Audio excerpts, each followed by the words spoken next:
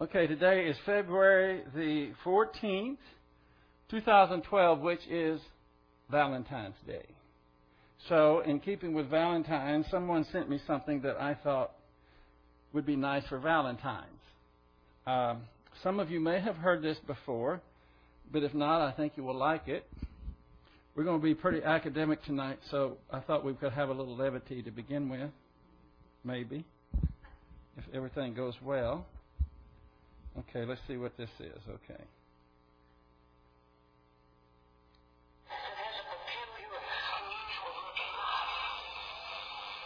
Songwriters in Nashville prove it with the songs they write.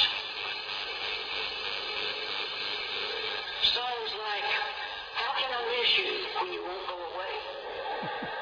Can y'all hear that? Okay, maybe it's too loud. Let me turn it down some. This is a guy that is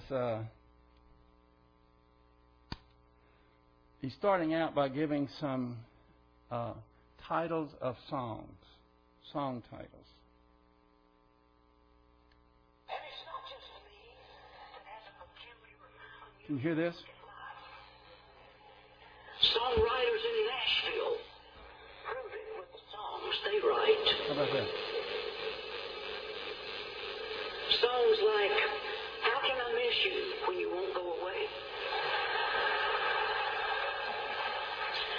If the phone doesn't ring, you'll know it's me. When you leave, walk out backwards so I'll think you're walking in. If I'd shot you when I wanted to, I'd be out by now.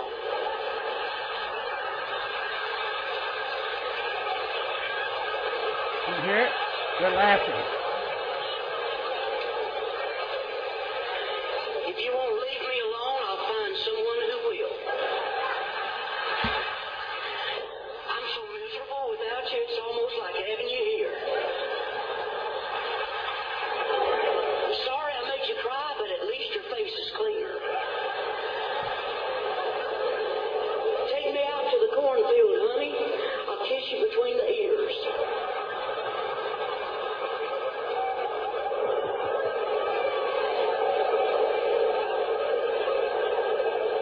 These are songs. The oil is all in Texas, but the dipsticks are in D.C.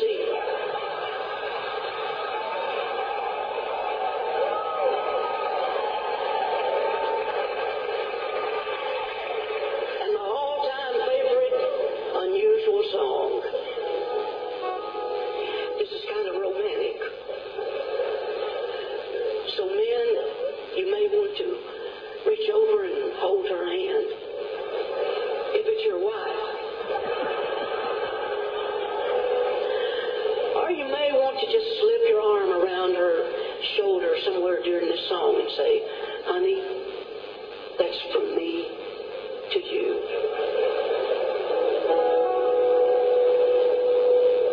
You ask me if I love you, and if my love is true. Well, if I were a rich man, here's what I'd do. I'd buy you a diamond ring and a new fur coat or two. If my nose was running money, I'd blow it all on you.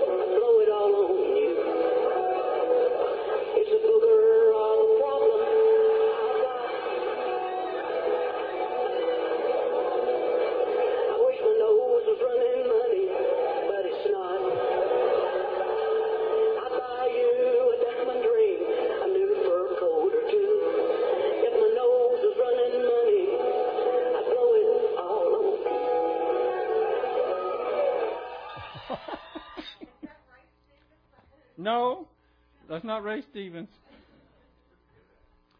Well, I thought y'all would need a little of that because we're going to get pretty deep into some things here. Well, this was a DVD, and if you were seeing it, it's even better. I know that was all corn pone, but I like it. I like Laurel and Hardy.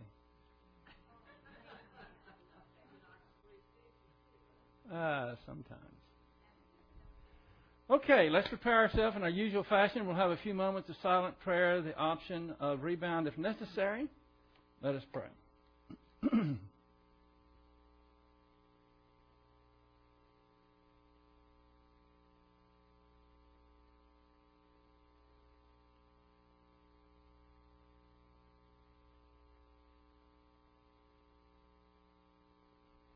Heavenly Father, we thank you for your faithfulness and for this time that we can come and study your word, that we can be prepared, that we won't be sheepish, afraid, and run away from the battle, but that we'll be able to stand firm and make a difference because we know how to handle and rightly divide your word.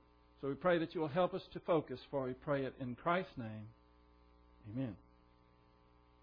We've been in getting the gospel right under perseverance. Last time we were in John chapter 15, and there are many times in this particular part of Scripture where it's talking about abiding and what we get out of that. John 15, chapter 1, and we went all the way through verse 9. We also looked at verse 14 in John 15.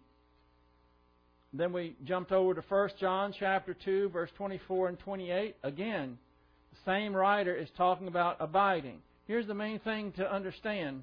When John is talking about abiding, it has zero, zilch, nothing to do with eternal salvation. We don't abide in eternal salvation because it's already an accomplished fact. And that's where so many people get off, is because they think that you have to maintain your own salvation. They have different avenues of doing that, but essentially they still think that the abiding is incumbent upon you, and you are the one that has to manage it in order to maintain your salvation. If you don't do it, then some will say you weren't really saved to begin with. So this is the gist of that. Now we get into a new portion. I'll put it up on the board for you, and turn in your Bibles to Colossians chapter 1. Colossians chapter 1.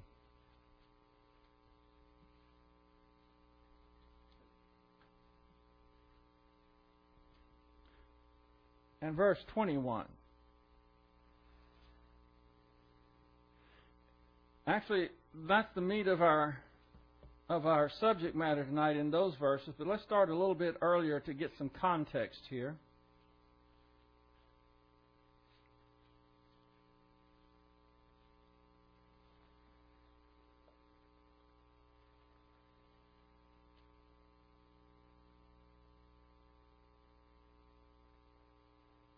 Starting with verse 15, it kind of reminds me of Hebrews chapter 1 and 2 because it is giving the exaltation of Jesus Christ and how He is exalted above all things.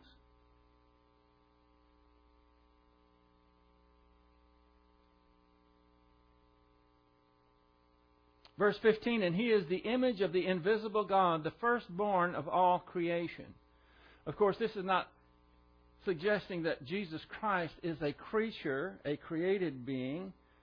This has to do with the issue of primogeniture, which means that He is the firstborn and has certain rights that the firstborn would have.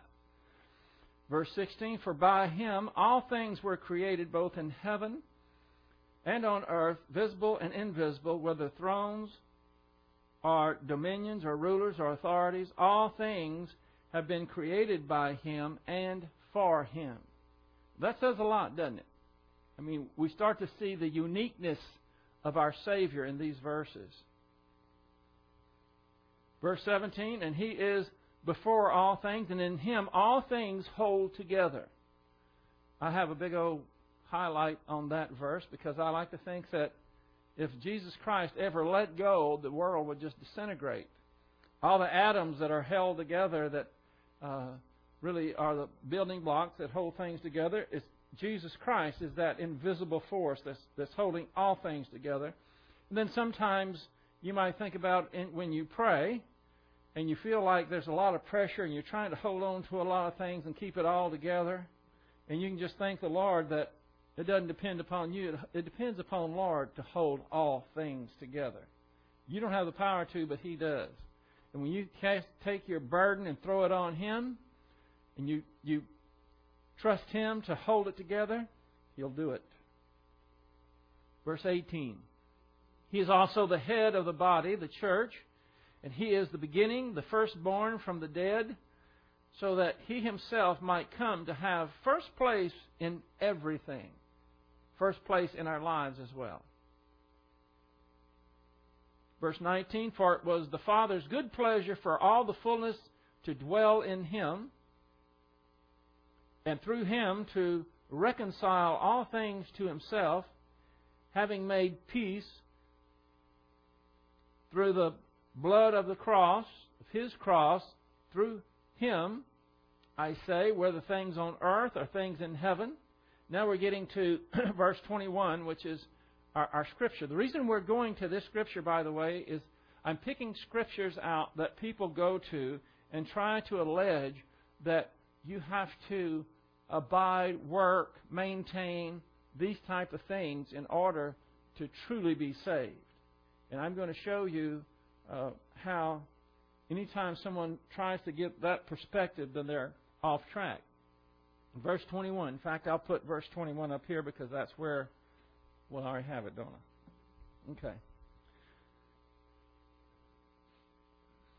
And although you were formerly alienated and hostile in mind, engaged in evil deeds, I think it's interesting that it says that you were hostile in mind, because that's why they were hostile in deeds, because first of all, it comes from the soul, it comes from the thinking. They were hostile to God in their mind, and then it developed itself in deeds. Yet He has now reconciled you. We have the yet, and that means it's somewhat of a contrast. At one time, you were hostile in mind, yet He has now reconciled you. I'll get back to this in a moment and give you the morphology and everything of this word. That's a very important word that you would not recognize in the English, but I'll bring it out in the Greek. Yet He has now reconciled you in His fleshly body through death, in order to present you before Him holy and blameless beyond reproach, if indeed you continue in the faith firmly established and steadfast and not moved away from the hope of the gospel that you have heard. Now, can you see why this would be of concern to some people who embrace the doctrine of grace alone? It's grace alone, in Christ alone, through faith alone. In other words, we are grace-oriented, and this sounds as if, look at verse 22, yet He has now reconciled you in His fleshly body through death, in order to present you before Him holy and blameless and beyond reproach, if indeed you continue in the faith. Now, there will be some who would say, see, if you don't continue in the faith, then you'll lose your salvation. There will be others who allege that if you don't continue in the faith, then it is a sign that you were not really and truly born again. You didn't have the right kind of faith. You didn't have enough faith.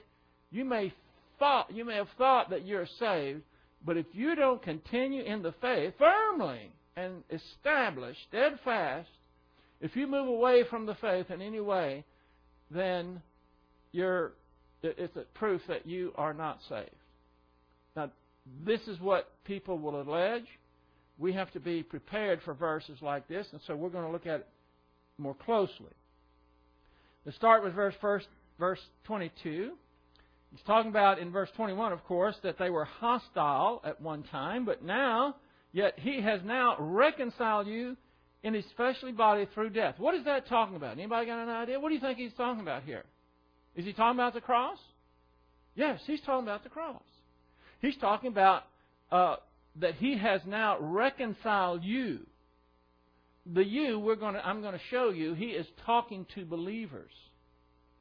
He's not saying something to unbelievers. He is referencing and addressing believers. Yet he has now reconciled you in his fleshly body in death in order, there was a purpose for reconciling you, to present you before him holy and blameless and beyond reproach,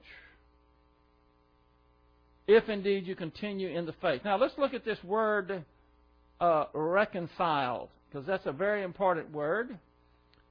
In the Greek, it's kind of a long word here. It's apokatallasso.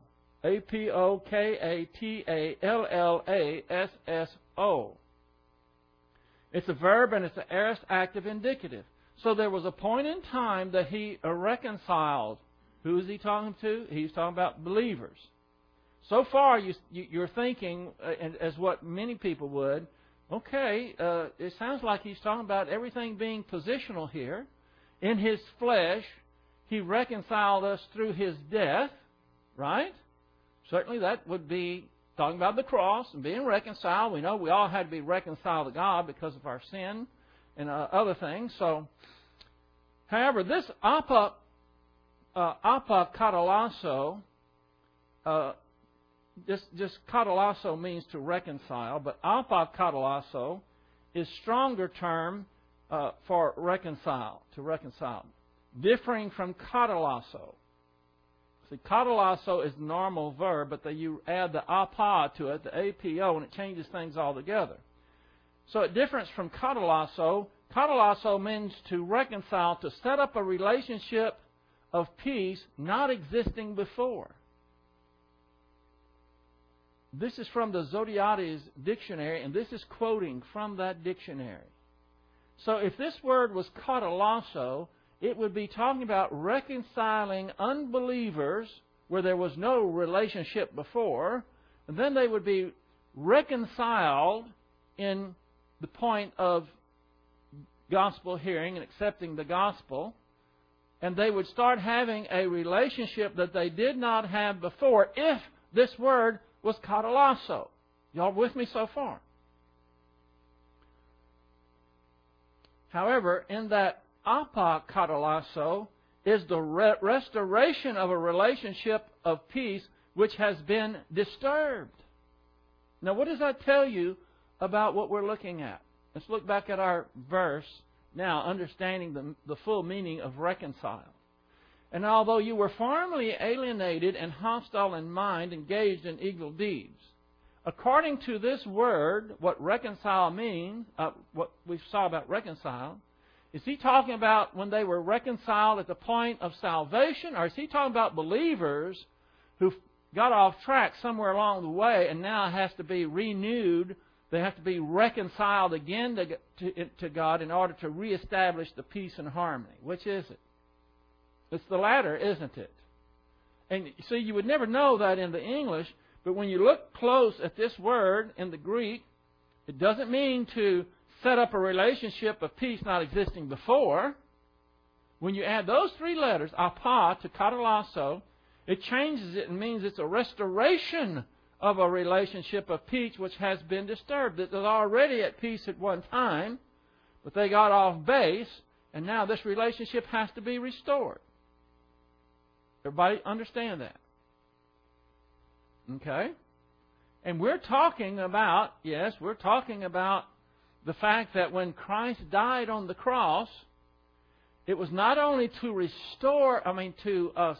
reconcile us, katallasso, meaning we didn't have a relationship before, and then a new one was established, and that's in a positional sense. But this word, being apokatallasso, is saying it is restoring a relationship that had already existed that got off track. When Christ went to the cross, He established that type of reconciliation as well. Let's move on. Oh, I'll just give this to you. Christ's death on the cross accomplished reconciliation which had two purposes. When Christ went to the cross, it had two purposes of His reconciliation ministry. Number one, positionally to reconcile us to God, which is instantly and completely accomplished when one believes in Christ. And here's a scripture that would apply to that. Hebrews 10:14. For by one offering He has perfected for all time those who are sanctified. So when we believe in Jesus Christ, we were reconciled. Positionally, we are perfect in His sight. We don't have to maintain that. It's an accomplished fact. That is one purpose of Christ in His reconciling ministry on the cross.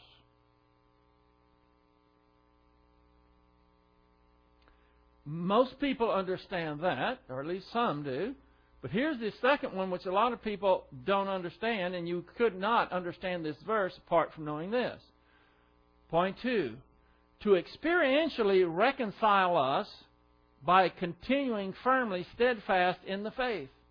In other words, one reason that He died on the cross was to reconcile us to God positionally, but also experientially. And here's a verse that would explain that as well. In Colossians 1:28.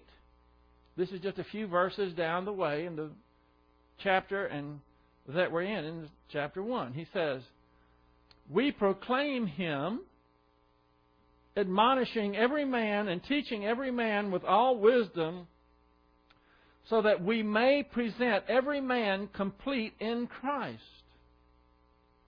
Now that's only a potential. Do you see that?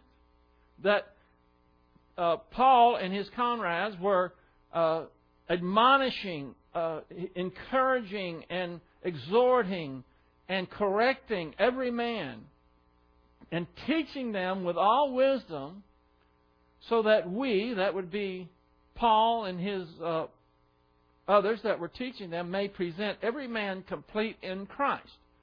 Present him where? Present him when? What is this talking about?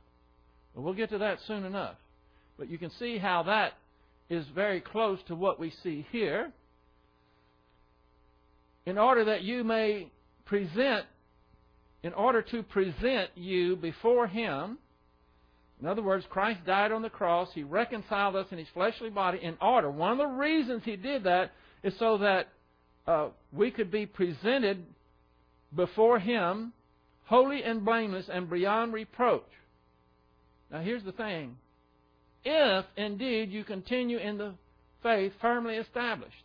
Now you'll notice I have under reconciled, it's an aorist active indicative. That means it happened in a point of time. Active voice is Jesus Christ that produced the action. Indicative mood meaning reality. He did that on the cross. He reconciled us. One reason He reconciled us is so that we could be acceptable to God. We can be reconciled to God because Christ took care of our sin problem. But the other part is what we have here. In order to, one of the reasons that He did this was to present you, believers, and present is an aorist active infinitive. In appointed time that He would present you, believers, before Him, holy and blameless, and beyond reproach. We're going to see that we are going to be presented before God at the judgment seat of Christ. And when we are presented, some will appear who will be holy and blameless and beyond reproach. Now don't take those words as if they mean as literally as they are, because I'm going to show you there's other verses that have these adjectives in them that apply to us, and yet it doesn't mean that you're perfect, but it means you are beyond a baby believer that doesn't even know how to be filled with the Holy Spirit, and you are marching forward, and you are applying doctrine, and you are holy and blameless in that sense. The Bible tells us, be holy for I am holy. Does that mean that we have a chance to be holy as God? No. But there is a relative holiness that He's talking about there.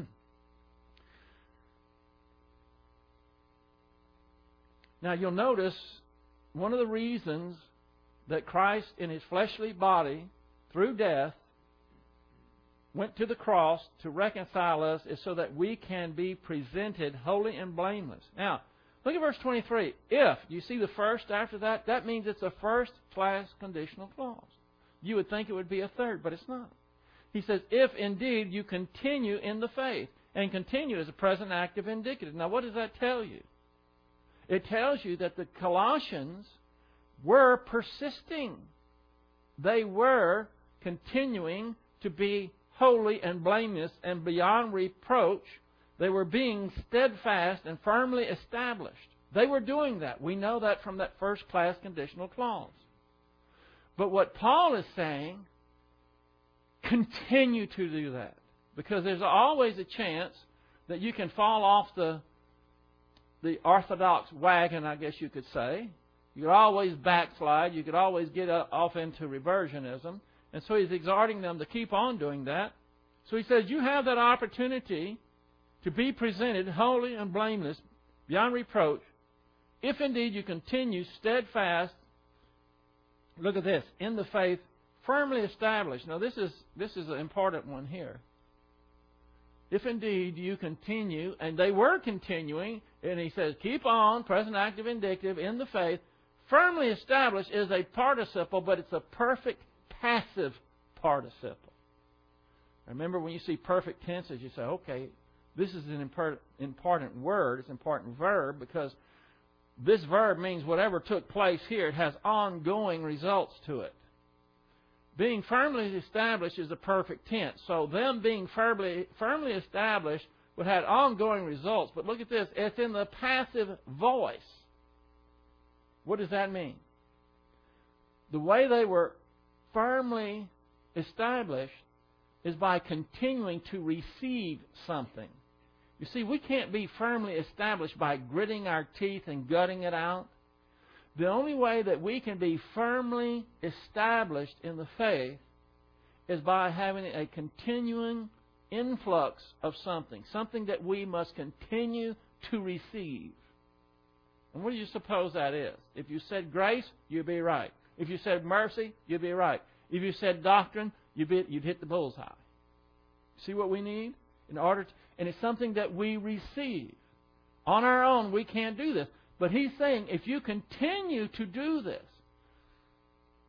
if you continue, and they were continuing up to that point, and the continue is the present active being ongoing in the faith, firmly established, perfect tense, and you continue to take in this spiritual nourishment, and steadfast. This is just an adjective, but this is a participle. I'll explain participles after a while. Yes, Michael?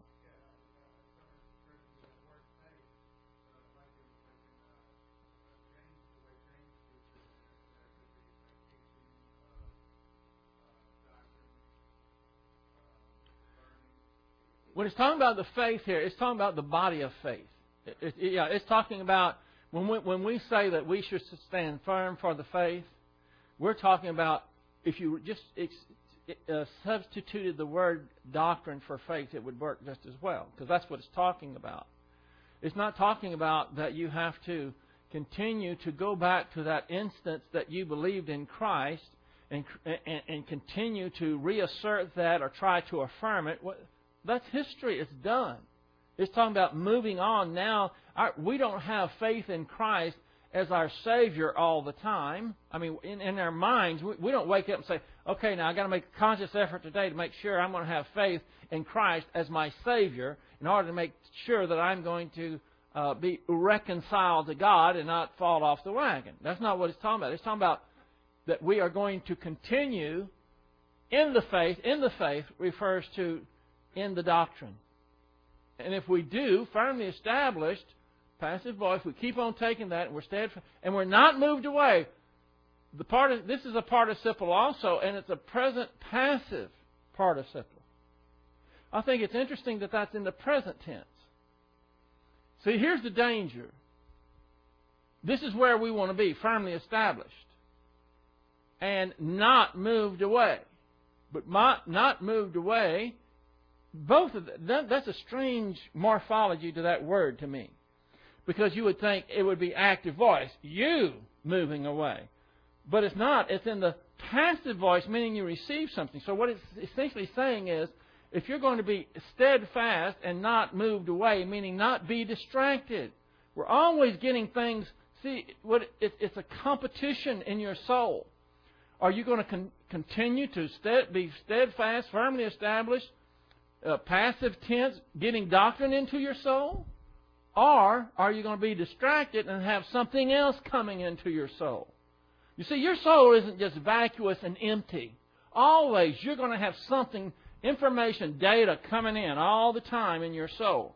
And, of course, they didn't call it data back then, but essentially what he's saying is what you need to do is be steadfast. You're doing good, see? If indeed you are, this would be, he's essentially saying, you're doing good indeed. Continue. Keep on continuing in the faith. It's going to have ongoing blessings for you. And if you continue to take in the right thing, which is doctrine. And if you continue in that, steadfast, and not be moved away. Don't be distracted. And I would think that would be in the aorist tense, but it's not. It's in the present tense. And, you know, I don't want to read more into that present tense than what's there. But it sounds to me like it's kind of expected that it's going to happen. You're going to be distracted from time to time. And don't let it become a habit. Do you understand?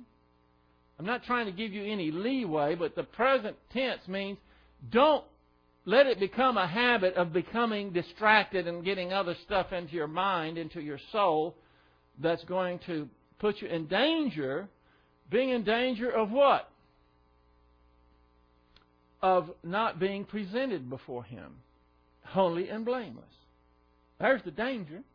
The danger isn't that you're going to lose your salvation. The danger is that you won't be presented to Him holy and blameless. And where is that talking about? The judgment seat of Christ. Now, I know this is not an easy verse, but I know you can get it. I've got a lot more information for it, so let's continue here. Here's an excerpt from a journal that is off target concerning Colossians 1:21 through 23. Now, this is, you know, when you go into the theological journals and you go into commentaries and you go to all these writings by these very sophisticated, well-educated, very credentialized guys, not many women there, but for the most part, you can't, just because you see it in print and they have been published and they're well-known, you can't take for granted that what they're saying is true. We have to measure everything by our systematic theology and what we've learned in the Bible. So this is what he's saying about the verse we just read and I just explained, and see if you can pick out the errors in here. This is what he says. And this is, where did this come from? Well, here's the excerpt. These verses which say that the true believer continues in the faith are not meant to teach the Arminian doctrine that we can lose our salvation. Salvation is the work of God. So far, so good, right? We do not obtain salvation by any work we do or anything that we have the ability, anything that we have the ability to do. And we do not keep our salvation by our ability to keep on trusting Christ. True. The God who brought us to faith in Christ guards us and keeps us in faith. This is the means of accomplishing His end. This means that all those who are born again will persevere and continue in faith. Any who do not continue to believe have never been born again. You see? I could tell by the size that you got it. And this is what people will be pointing to and saying to you. Now, this is a verse that, this is still part of this excerpt that he's trying to make his point. He said, 1 John 2:19, they went out from us, but they were not really of us. For if they had been of us, they would have remained with us, but they went out so that it would be shown that they all are not of us. No, we're not. We're not claiming that everybody goes to church are believers. There are people out there who profess to be Christians who are not. But you can't take a verse like this and superimpose it on Colossians chapter 1, verse 21 through 23, and say, see, anyone who does not continue to believe have never been born again. The two do not go together. Because if anyone asks you, does everyone who profess that they are Christ, that they are believers and Christians, are they? Is every one person that says they're believers? Absolutely not. But the criteria is not whether they leave you or not, or even their behavior. It's mainly by what they say, because what they say is probably revealing what their belief system is. Now he goes on to say, if a person gives up the faith and stops trusting Christ, that is an indication that person never truly believed in the first place. Well, I'm sure that there are believers in the Bible like Saul and like Solomon, like Ananias and Sapphira. There are several of them that certainly stopped trusting, and I would say they were still believers. The important question for your salvation, let's see, yeah, this is still the same guy. The important question for your salvation is whether you are trusting Christ now. If you are asked whether you are saved and your answer is only I raised my hand at a campfire, or I trusted Christ in Sunday school, or I knelt by my bed when I was a child and asked God to save me, then that answer may be insufficient. And that's true. It could be, just depending on when you knelt down by the bed or you raised your hand at the campfire, whatever it is, what was it you were believing? What was it that was told to you that said this is the gospel? If you can only look to the past but not... let's see, I lost my place here. Oh, here it is. If you can only look to the past but do not have present faith in Christ, then there is no real indication that you are saved. If you say that you ask Christ to save you,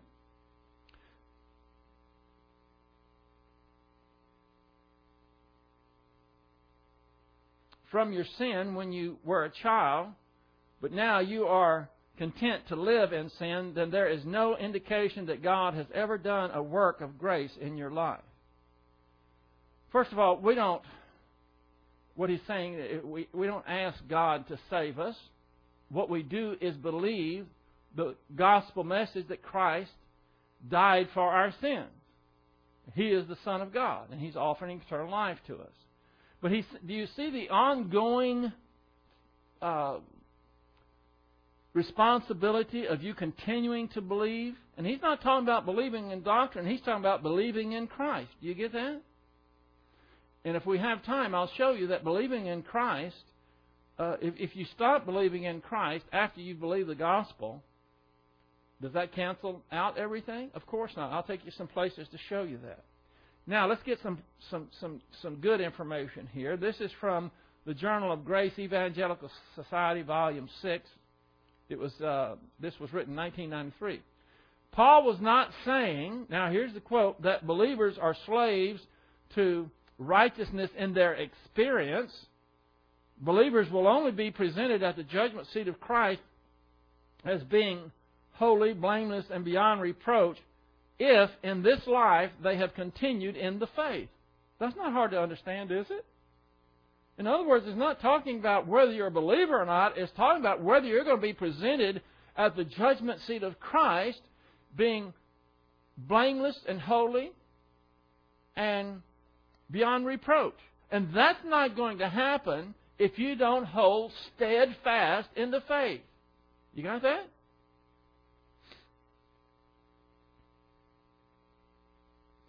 Now, here is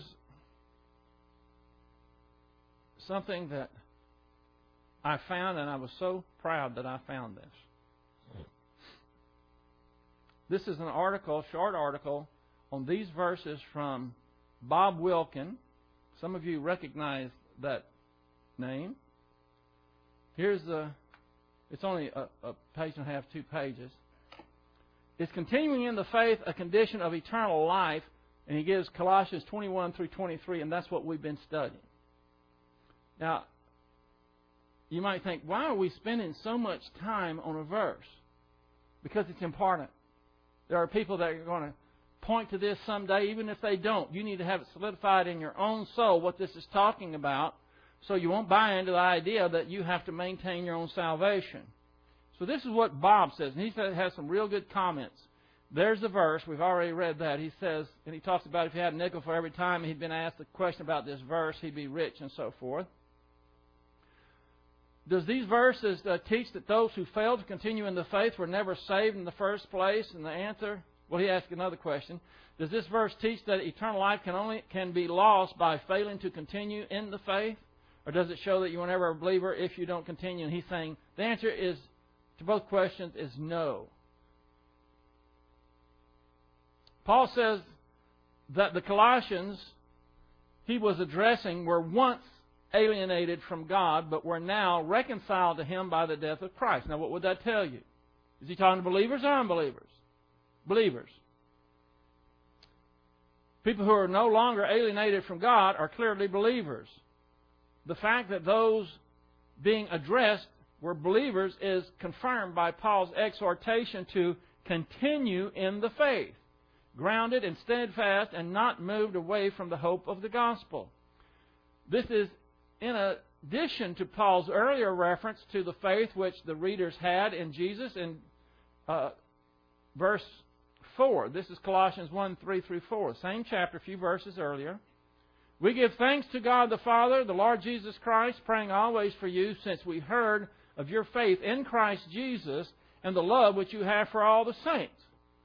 Why am I establishing that these are believers? Because if you understand that they're believers to begin with, and you understand you can't lose your salvation, he's not making a condition for unbelievers that have to be reconciled and continue to maintain that. He's talking to believers. And what they might risk, what the danger is that they won't be presented at the judgment seat of Christ being holy, blameless, and without reproach. That's the goal. That's what we want. Unbelievers, by definitions, do not believe. They have no faith to continue in, no hope to hang on. Remember when I was teaching James chapter 2, one of the main things you had to understand to begin with was what? He was talking to believers. He's talking to believers here as well. The key question is this. What did Paul mean when he said that God reconciled them in order to present you holy and blameless and above reproach in His sight? It is a great mistake to view this purpose statement as dealing with the possession of eternal life. He's not talking about eternal life here. This is not positional. Reconciliation has two goals. One goal of reconciliation is eternal life. That goal is guaranteed and is fulfilled immediately at the moment of faith. And we have John 3:16, John 6:47, and so forth. The second goal, being presented holy and blameless and beyond reproach before God, is neither guaranteed nor fulfilled immediately at the point of faith. He's saying the same thing I was saying, that Jesus Christ went to the cross to reconcile us, not only in the sense of acquiring eternal life, but also that we will be presented without reproach, blameless and holy at the judgment seat of Christ. The second goal concerns a future presentation. The question is, what is in view here? Is there to be some judgment of believers? Is there some time when believers will be presented before God? What would you say? You know about it. Yes. The judgment seat of Christ is such a time. Believers will be judged and presented by the Lord Jesus before God the Father. Some will be found to have good and faithful servants. These are those who will be presented as having lived lives which are holy, blameless, and above reproach. Others will be found to have been worthless servants. And he gives Luke chapter 19, gets references a parable there. And they will not be presented as having lived exemplary lives. Many miss this simple solution because they jump to the conclusion that the terms holy, blameless, and beyond reproach must be taken in an absolute sense. And they are not. However, the original Greek words used here are used elsewhere in the Scripture to refer to actual experience of those who lives an exemplary, but certainly not perfect life. For example, elders are required to be beyond reproach in their experience, Titus 1:6. Likewise, the 144,000 Jewish evangelists of the tribulation are said to be blameless before the throne of God, since in their mouth was found no deceit. Revelation 14:5.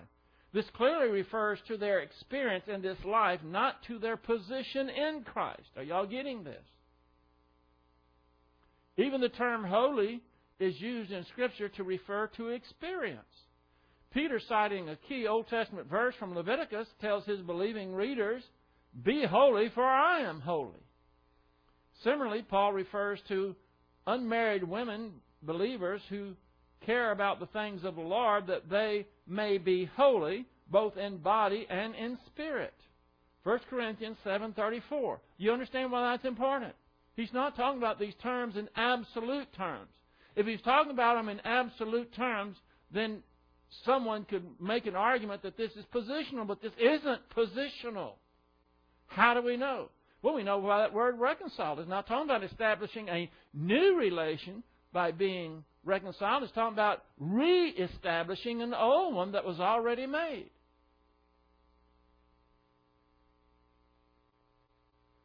Trusting in Christ alone is the sole condition for eternal salvation. However, continuing in faith is required in order to be presented at the judgment seat of Christ as holy and blameless and beyond reproach. That's what this verse is about. It has no experiential no positional connotation to it. He's talking to believers, and he's telling them this is another reason you were reconciled. See, if you weren't reconciled to begin with, you'd have no way of approaching. You wouldn't even be a believer to begin with. You wouldn't be at the judgment seat of Christ. You'd be at another judgment. Which judgment would that be? The great white throne judgment, right? Continuing in the faith takes obedience over a lifetime. As Paul said elsewhere, let us not grow weary while doing good, for in due season we will reap if we do not lose heart. Galatians chapter 6, verse 9.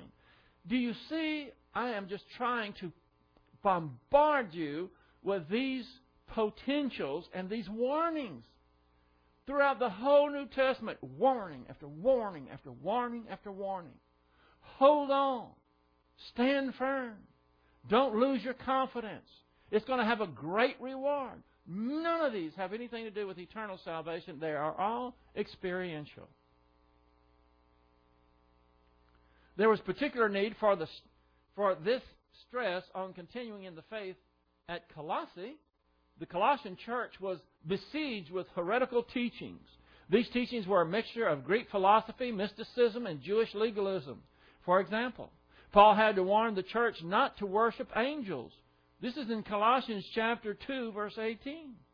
Or to adopt ascetic lifestyles in the hope that neglecting the body could somehow aid in keeping the flesh at bay. This is in Colossians chapter 2, verse 20 through 23. That's why he was saying, don't get off course. Don't listen to these aesthetics saying that you need to join some monastery. Go and be alone and deprive yourself and you'll get closer to God. Is that what God told us to do? No. He said go out through all the world. We are His messengers. We are His witnesses. Not seclude ourselves and through self-effacement trying to be accepted by Him. Colossians 1:21 through 23 does not teach that eternal salvation can be lost through failure to abide in the faith. Nor does it teach that one who fails to abide proves he wasn't saved in the first place. Do you get that? That's the main gist of this.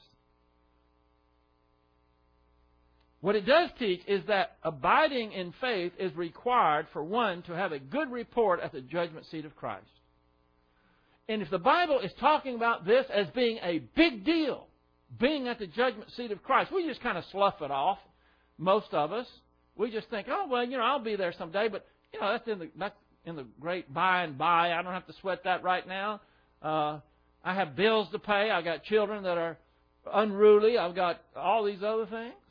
But the Bible's making a big deal of it, isn't it?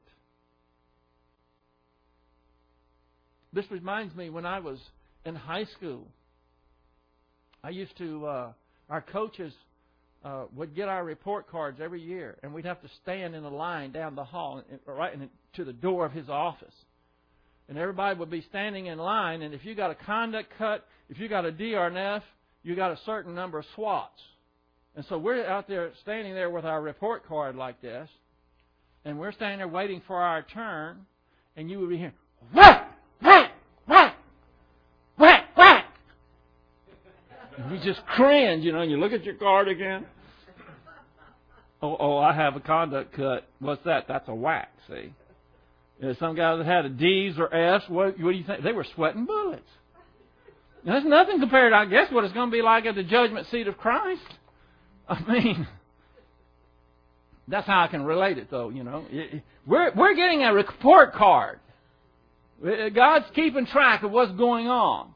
And you're going to have to go into His office and stand before Him, and He's going to look at your report card and say, wow, you stood steadfast, and you are blameless and without reproach. You continue to grow in doctrine. Well done, thou good and faithful servant. Man, what great news. And He's going to say, you're not going to believe what I've got for you.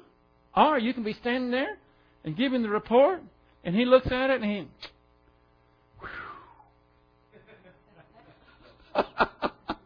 What are you going to be doing long about then? You're going to wish you paid more attention back there at Colossians chapter 1, verse 21 through 23, and that you got it right. It didn't have anything to do with eternal anything with regards to eternal salvation.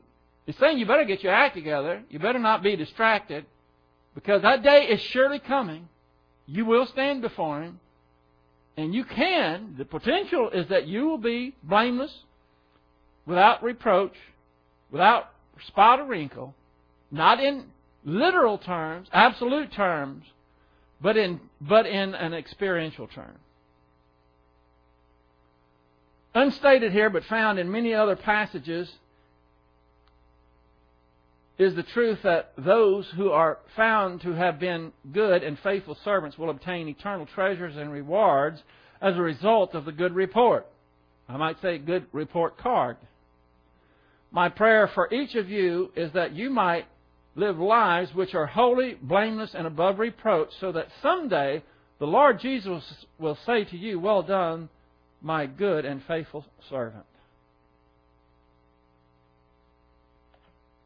I'll tell you what, I am thankful that I have students of the Word of God that can come here on a Tuesday night and have to delve into aspects of the Greek in order to get an English translation of some somewhat innocuous verses to straighten things out, and you pay attention the whole time. That speaks volumes. I hope that this will initiate in you some confidence, not arrogance, but confidence with regards to your eternal sense of destiny. That you won't be sweating bullets now, dreading standing before Jesus Christ, but you might even be anticipating some of the great rewards and decorations and things that are going to last for all eternity. That's not arrogant. That's just recognizing that you're on course. And that's what this verse is all about. And when someone goes to this verse, like this guy did in that article that was obviously extremely Calvinistic, thinking that if you don't walk the straight and narrow, then you won't. It proves you really weren't saved to begin with. Aren't you glad that you're not into that? I mean, that you don't think that you have to keep from falling, that you have to persevere. If you don't persevere, you really weren't elect. Do you know how that has crippled spiritually so many people? People have gone into the psych wards by the hundreds of thousands, maybe even in the millions, because they were afraid they weren't truly elect, because they did something, they got out of line, and now they're afraid they really weren't saved after all because they're looking at their behavior. And all we have to do is look at the Word of God, and it says, he who believes in the Son has eternal life. And we've believed, and we can thank the Lord for all eternity, that we can have that confidence now. And what this is talking about is not warning us, maybe we're not really saved, but it's encouraging us and exhorting us to keep on keeping on. Let's close. Father, we're so thankful for your Word, even these verses that we have to pick apart and dissect and look at it very critically in order to get the correct understanding. This is how you have meant your Word to be studied, not just a casual glance. There are those who would take this verse and the John 15 and other verses that we've been looking at and try to make them experiential, try to make us doubt our salvation. We're so thankful that you have that indisputable, correct, and plenary, complete, immutable Word that's alive and powerful. And we pray that you will help us to remember these things so that we won't be sidetracked if anyone ever tries to point to this verse or any other of the verses that they try to distract us on, putting the responsibility of our eternal salvation on us. We're so thankful that it is you and it's an accomplished fact. So we pray that you will help us to remember these things, for we pray it in Christ's name. Amen.